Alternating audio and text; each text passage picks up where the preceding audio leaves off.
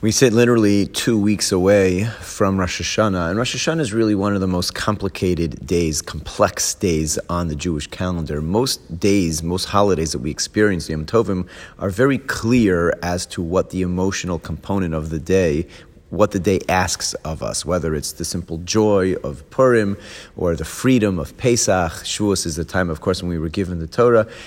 Yom Kippur is austere, it's intense, it's meaningful, it's a fast day, we're in shul all day. It may not be easy to accomplish, but it's relatively clear what it is that we are supposed to accomplish.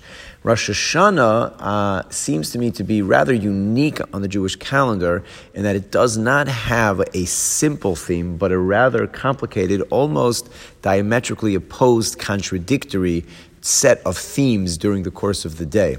On the one hand, let's start with one of them, is the idea of malchus, of kingship, that it's a day of coronation.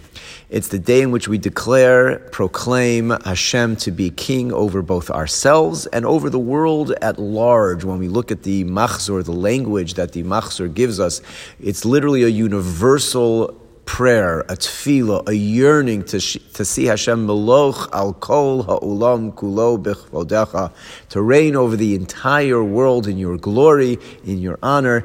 And that day, that concept requires a celebration. It's a coronation.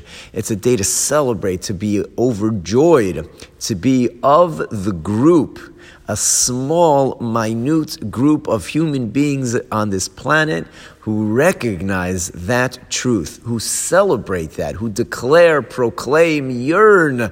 May this day that we declare you to be our king, we want to see you king over everyone and everything always.